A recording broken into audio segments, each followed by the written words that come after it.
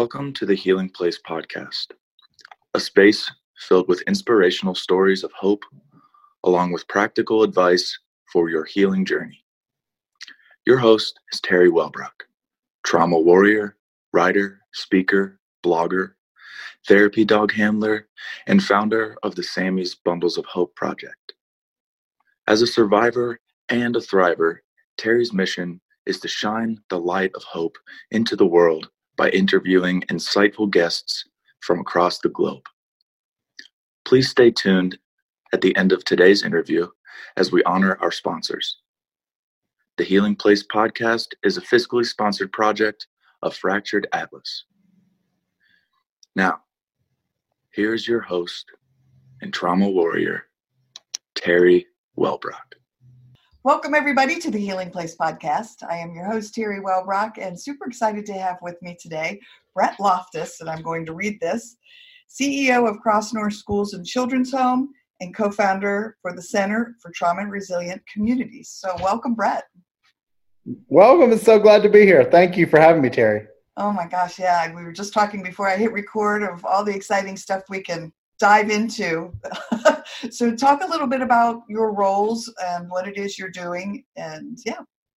Sure. So, the Cross North School and Children's Home is a large child welfare and children's behavioral health organization that is located in North Carolina. So most of my professional career working with children has been in North Carolina.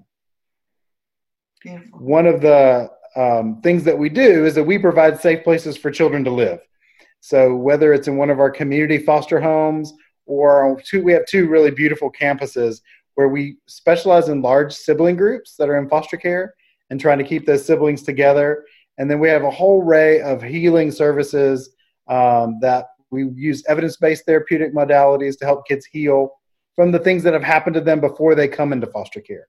And so we're all about trying to help kids get healing through the place they live, the schools they go to, and the therapeutic services that they have.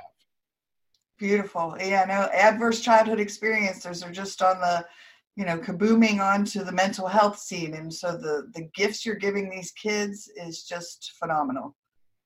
Well, it's been fun to watch science start to really translate into practice. When I was in school many years ago, we didn't really know anything about the science of adversity and trauma, or really the science of resilience for that matter. We just kind of intuitively knew that the things that happened to you as a child really impacted you long term.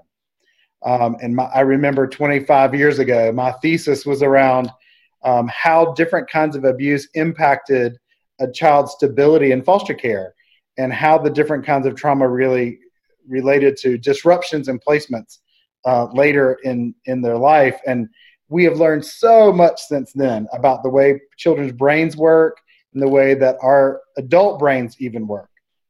Yeah, for sure. And one of the things that we had talked about earlier was you say you have dogs on in your community, which is amazing in that, each space for the children has an animal there.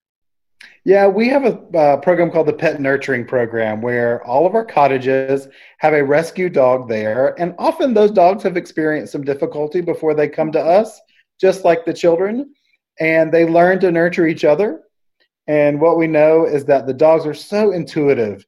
They can really tell when a child specifically needs them. We'll see children who are struggling and the dog will sleep outside that child's door that night.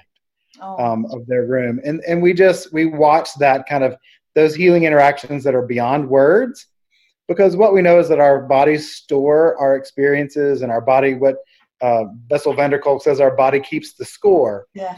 And so often our dogs can really intuit those things. They sense what's going on with the child.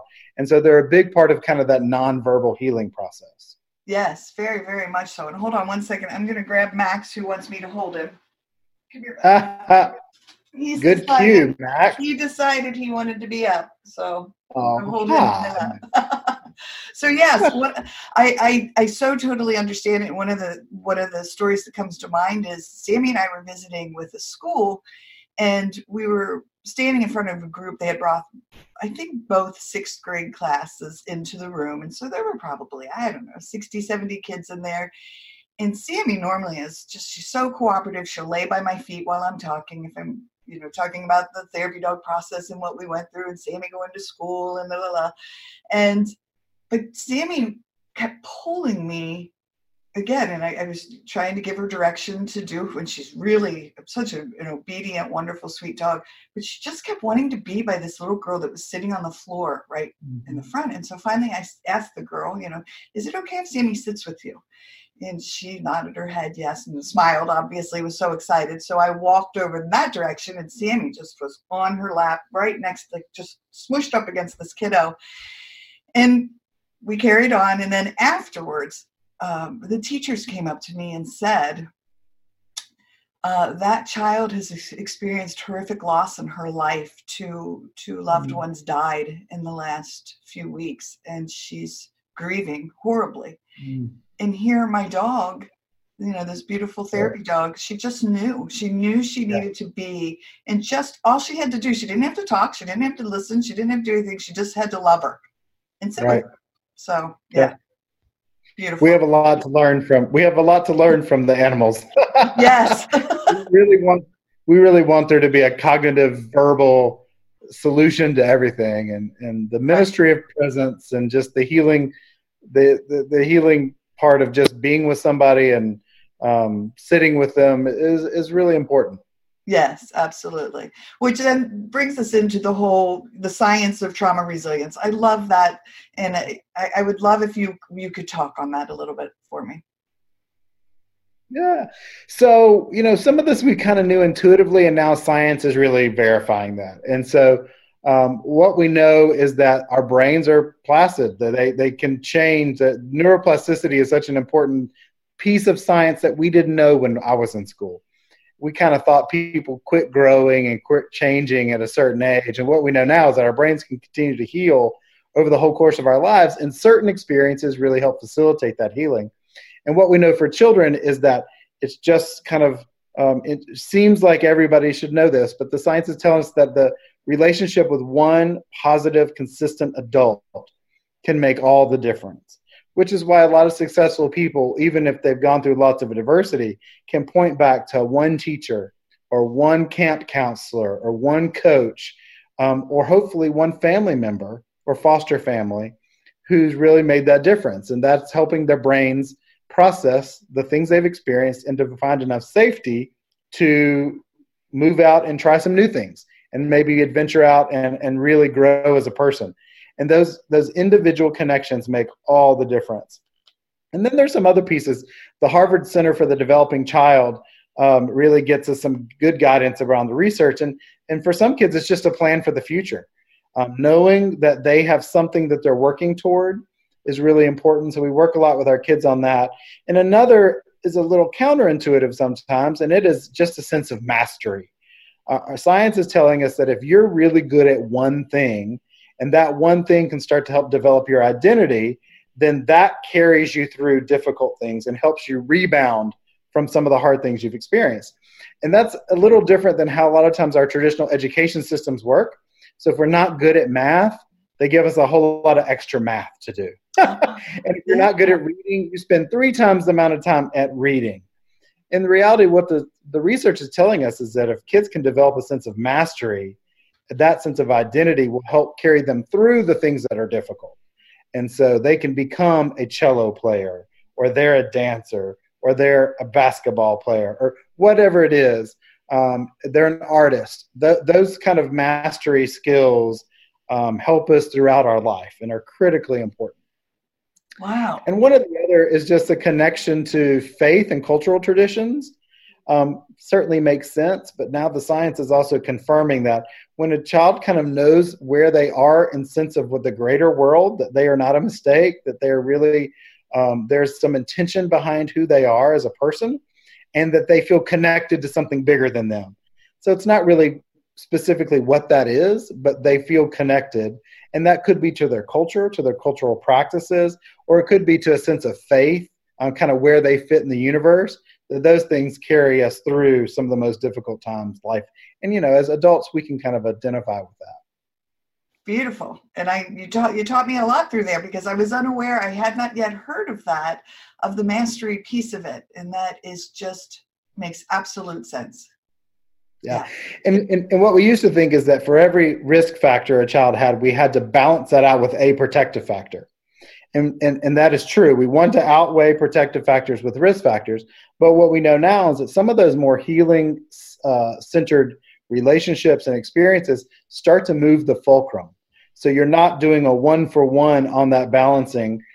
You start to move the fulcrum, and that those really make what strengths and protective factors you have that much more impactful.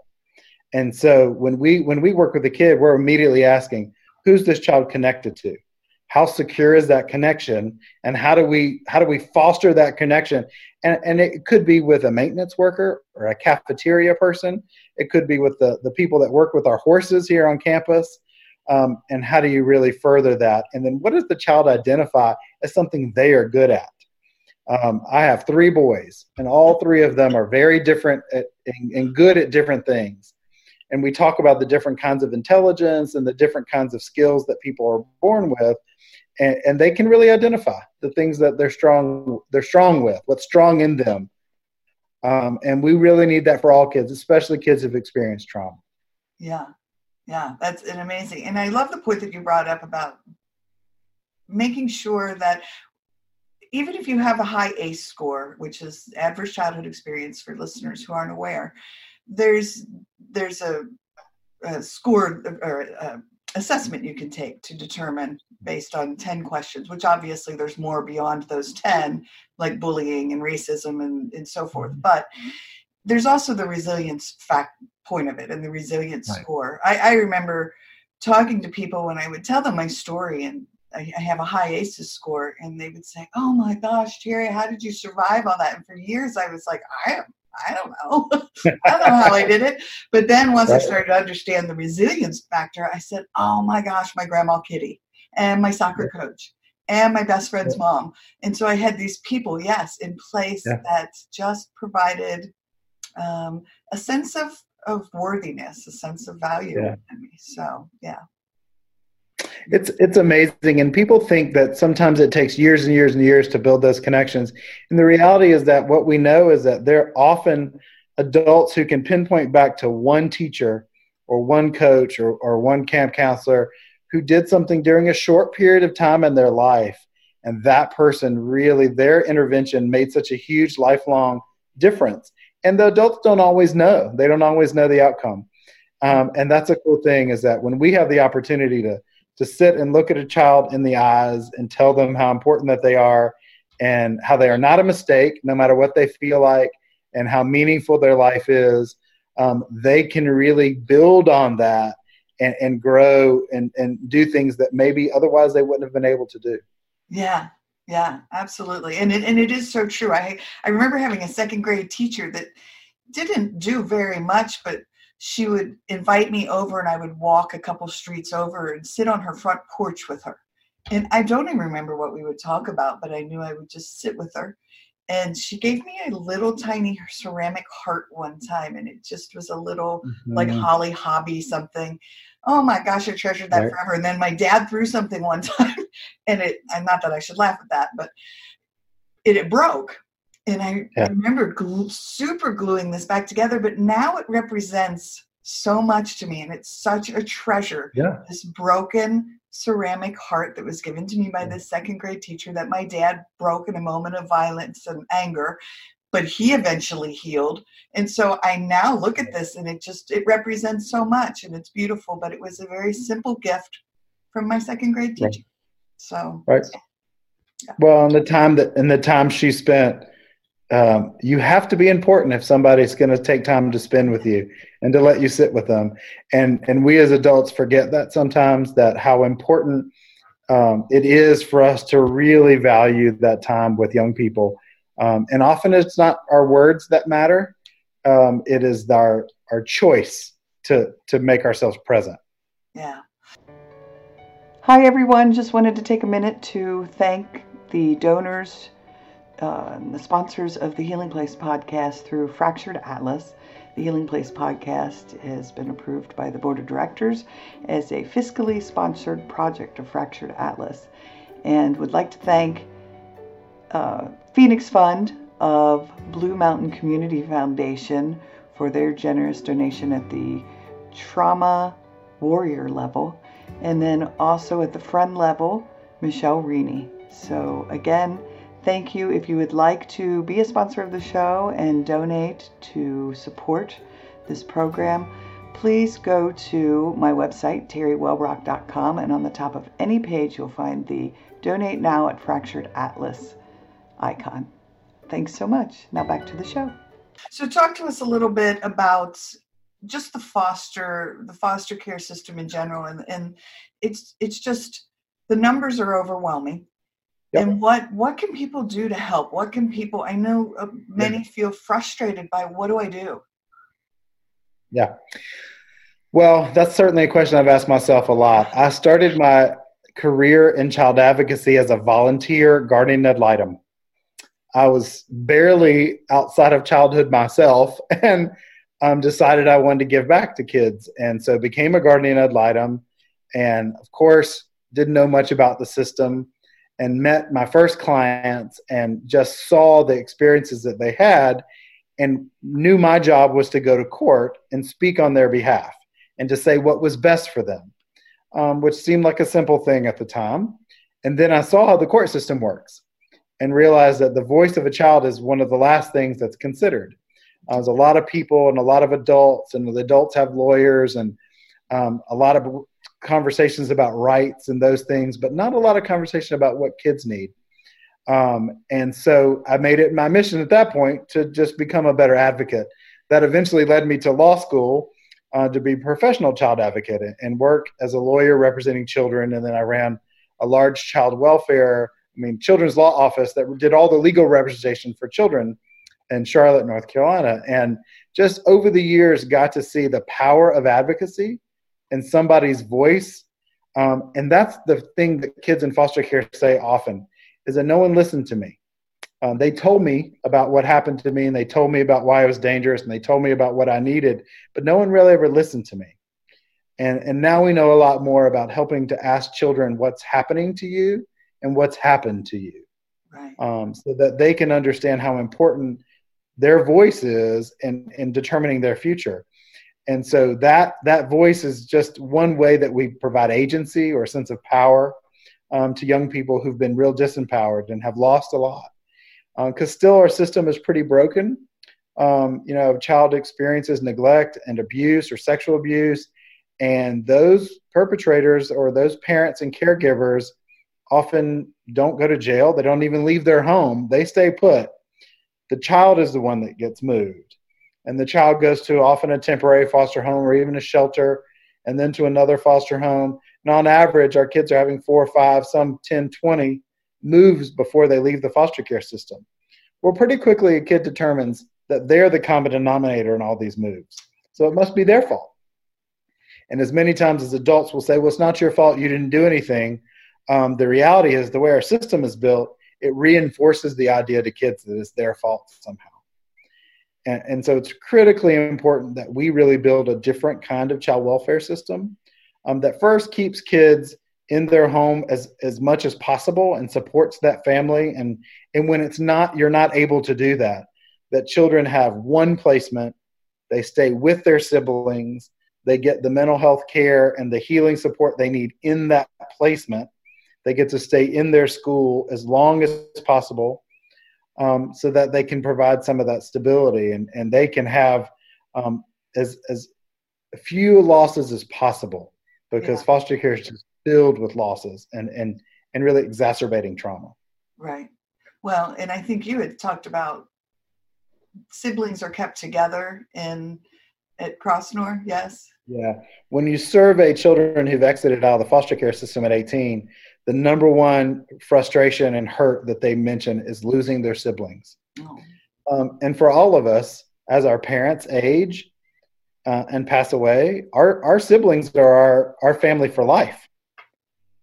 You may go through a divorce or a separation, but your siblings are still there. And when you lose your siblings in foster care, you've lost one of the only connections and relationships that you were intended to have for your whole life.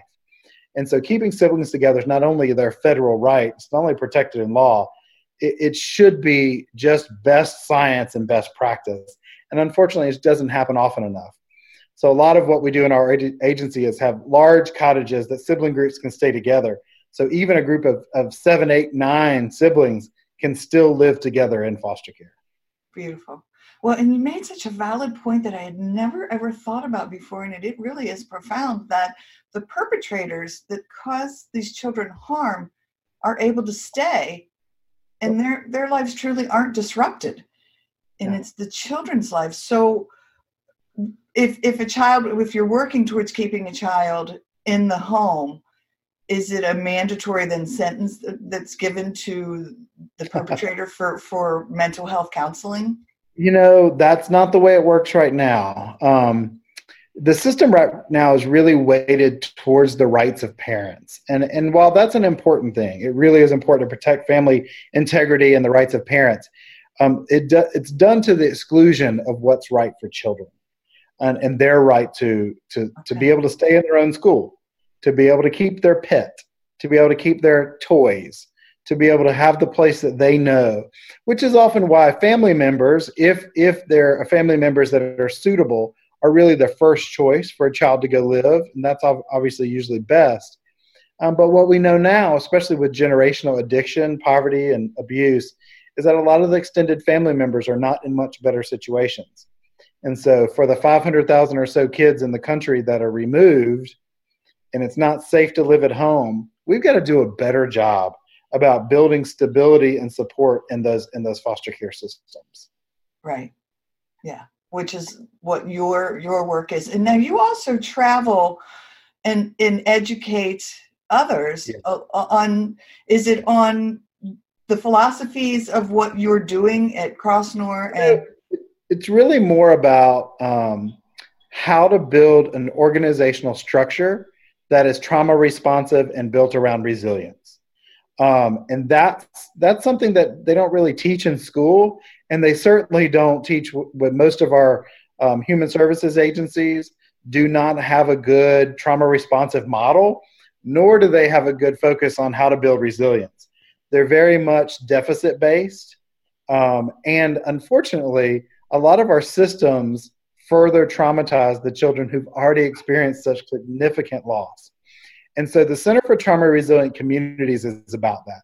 It's about how to build a trauma responsive culture and how to make resilience the base of everything that we do. Because as a person, what gets me through hard times is not all the hard things I've experienced. It's the things about me that are strong. The resilience factors in me. Well, organizations are the same way. And how do we reinforce the resilience of an organization and to help it understand how to not be hurt in the process of healing? One thing I'm very passionate about, and I started my career as a young child advocate. I'm really spending a lot of time in mental health hospitals with young children. I'm working with severely physically and sexually abused children. And nothing in my training prepared me for its impact on my spirit and my body. And that secondary trauma, what we call vicarious trauma, really did damage to me. And what we know is that our systems are full of really wonderful people who also enter the work with their own hurts. And if we're not careful, the work does further harm to them as helpers. And so we're really passionate about helping to build organizational culture and community infrastructure to support the healers, because we're all wounded healers at some level. And what we want to do is to help not become more wounded, but to provide structures that help protect us as we do healing work. Yes, right. And so very true. And I'm always amazed by how many people I either have on this podcast and talk to, but the healers I meet in the world who have survived trauma in some way, or we're just drawn to it. Yeah. I love the meme that's out there that says the creative adult is the child who survived. Yeah. It's so true. It is so true. Yeah. Yeah. And in order to be called to this work, which most of us are we certainly didn't make the choice because of finances or make the choice because, somebody told us we had to do it. we all make this choice to do this work because we want to help people heal. We want to provide support to folks. We feel very much a greater calling to do this. And I'm passionate about helping to build structures that we don't become damaged in the process. Because one thing we know about our public child welfare system is that all too often it is staffed with people who are beyond fatigued. They're at the point of burnout. And what we know through research now is that children stay in foster care longer and they have worse outcomes if their workers turn over multiple times and the workers they have are experiencing burnout. Yeah. Well, that makes sense. It's just another loss in their eyes, when absolutely right. They've lost someone else. Right. And right. I mean, to internalize that, it would just be, you would just think like a natural for a child who doesn't understand or cannot process. Yeah.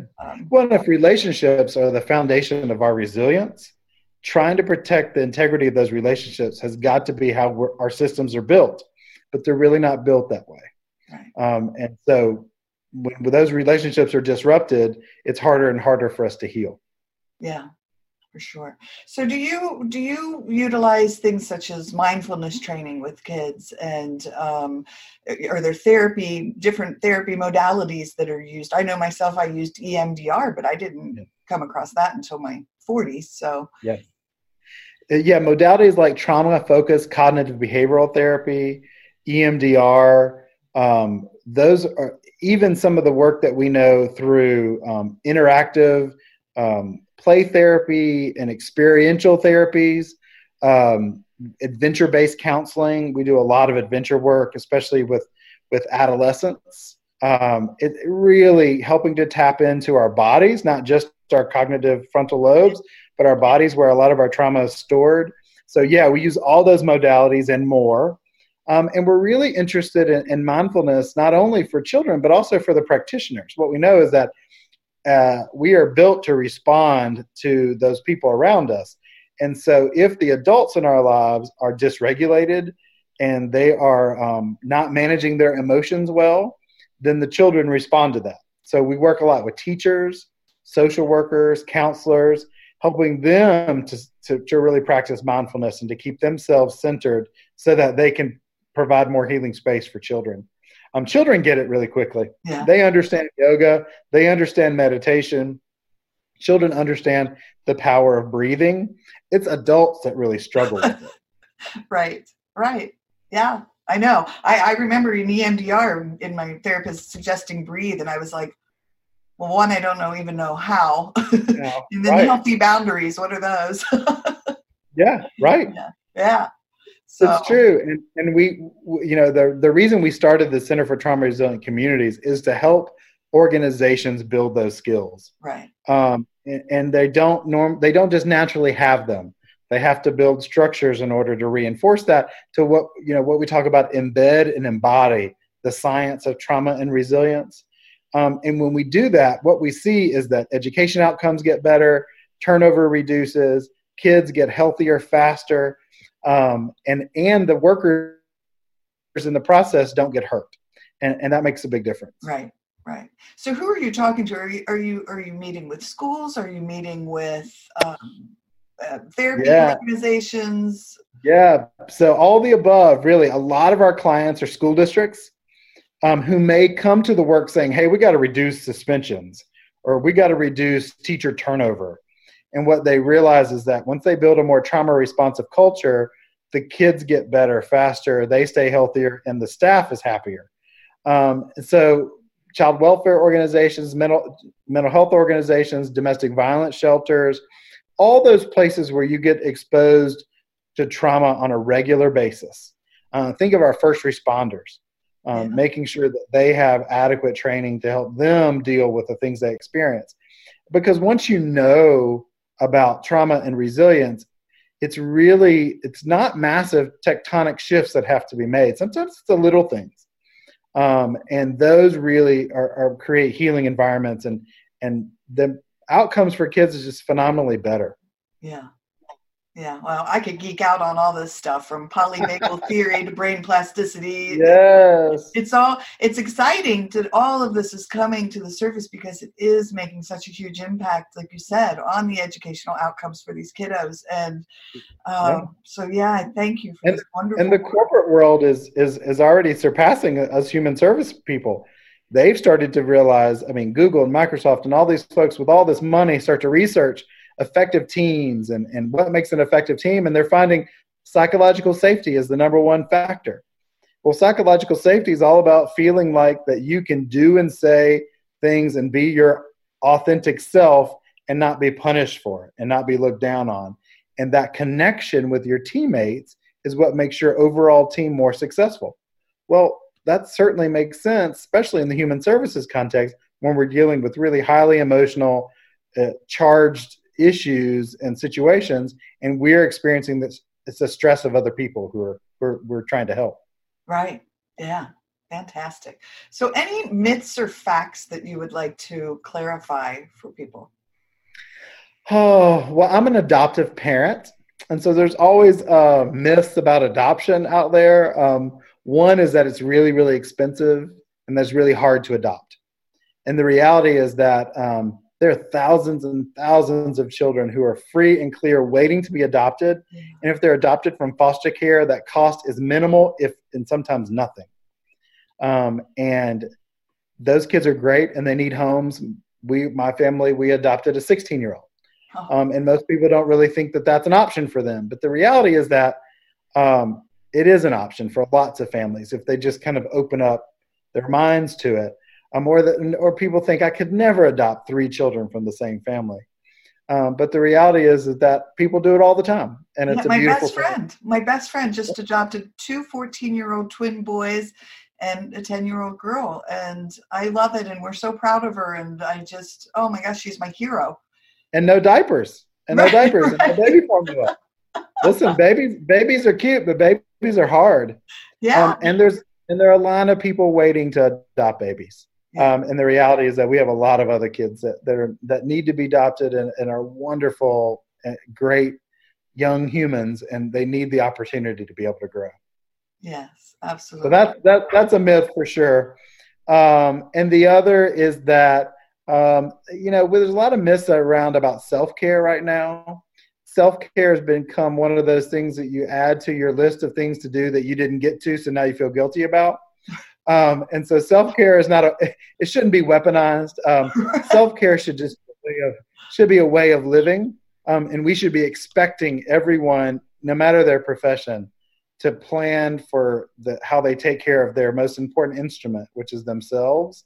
That should be key in all of our workplaces. And it's not right now, but it's not that hard to do. It will increase productivity. It will reduce turnover. It will make your workforce happier and your clients happier. But we have to make it a priority. Yeah. Amen and hallelujah. Yes. So anything else that you would like to touch on before we close out? No, I just appreciate this so much. I think these conversations are really important. They need to happen more often.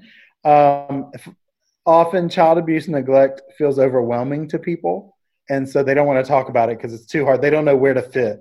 But everybody has a place, whether it's as a mentor or a reader at your local school, or if maybe it's as a foster parent or an adoptive parent. Everybody has a place in dealing with the crisis, and it is a crisis. Yeah. And we need more people who are willing to invest in our young folks. Well, yeah, 500,000 children. That's one child is too many, but yeah, that's a lot. Right. It is.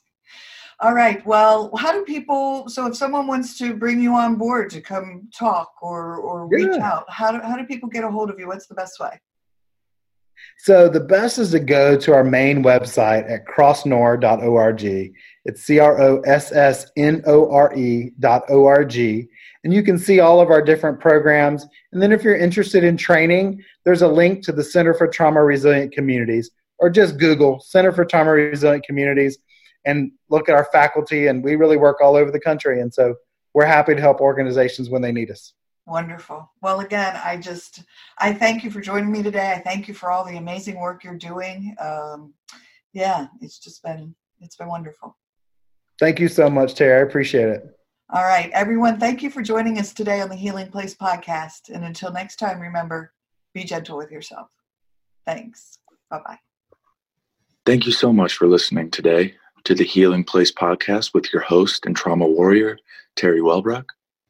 If you enjoyed this episode and want to learn more about Terry, her mission, and the Hope for Healing journey, visit Terry's website at www.terrywellbrock.com. Thank you for liking, commenting, sharing, and offering your reviews on our YouTube channel, audio outlets, and Facebook page. And as Terry reminds us, until next time, remember, be gentle with yourself.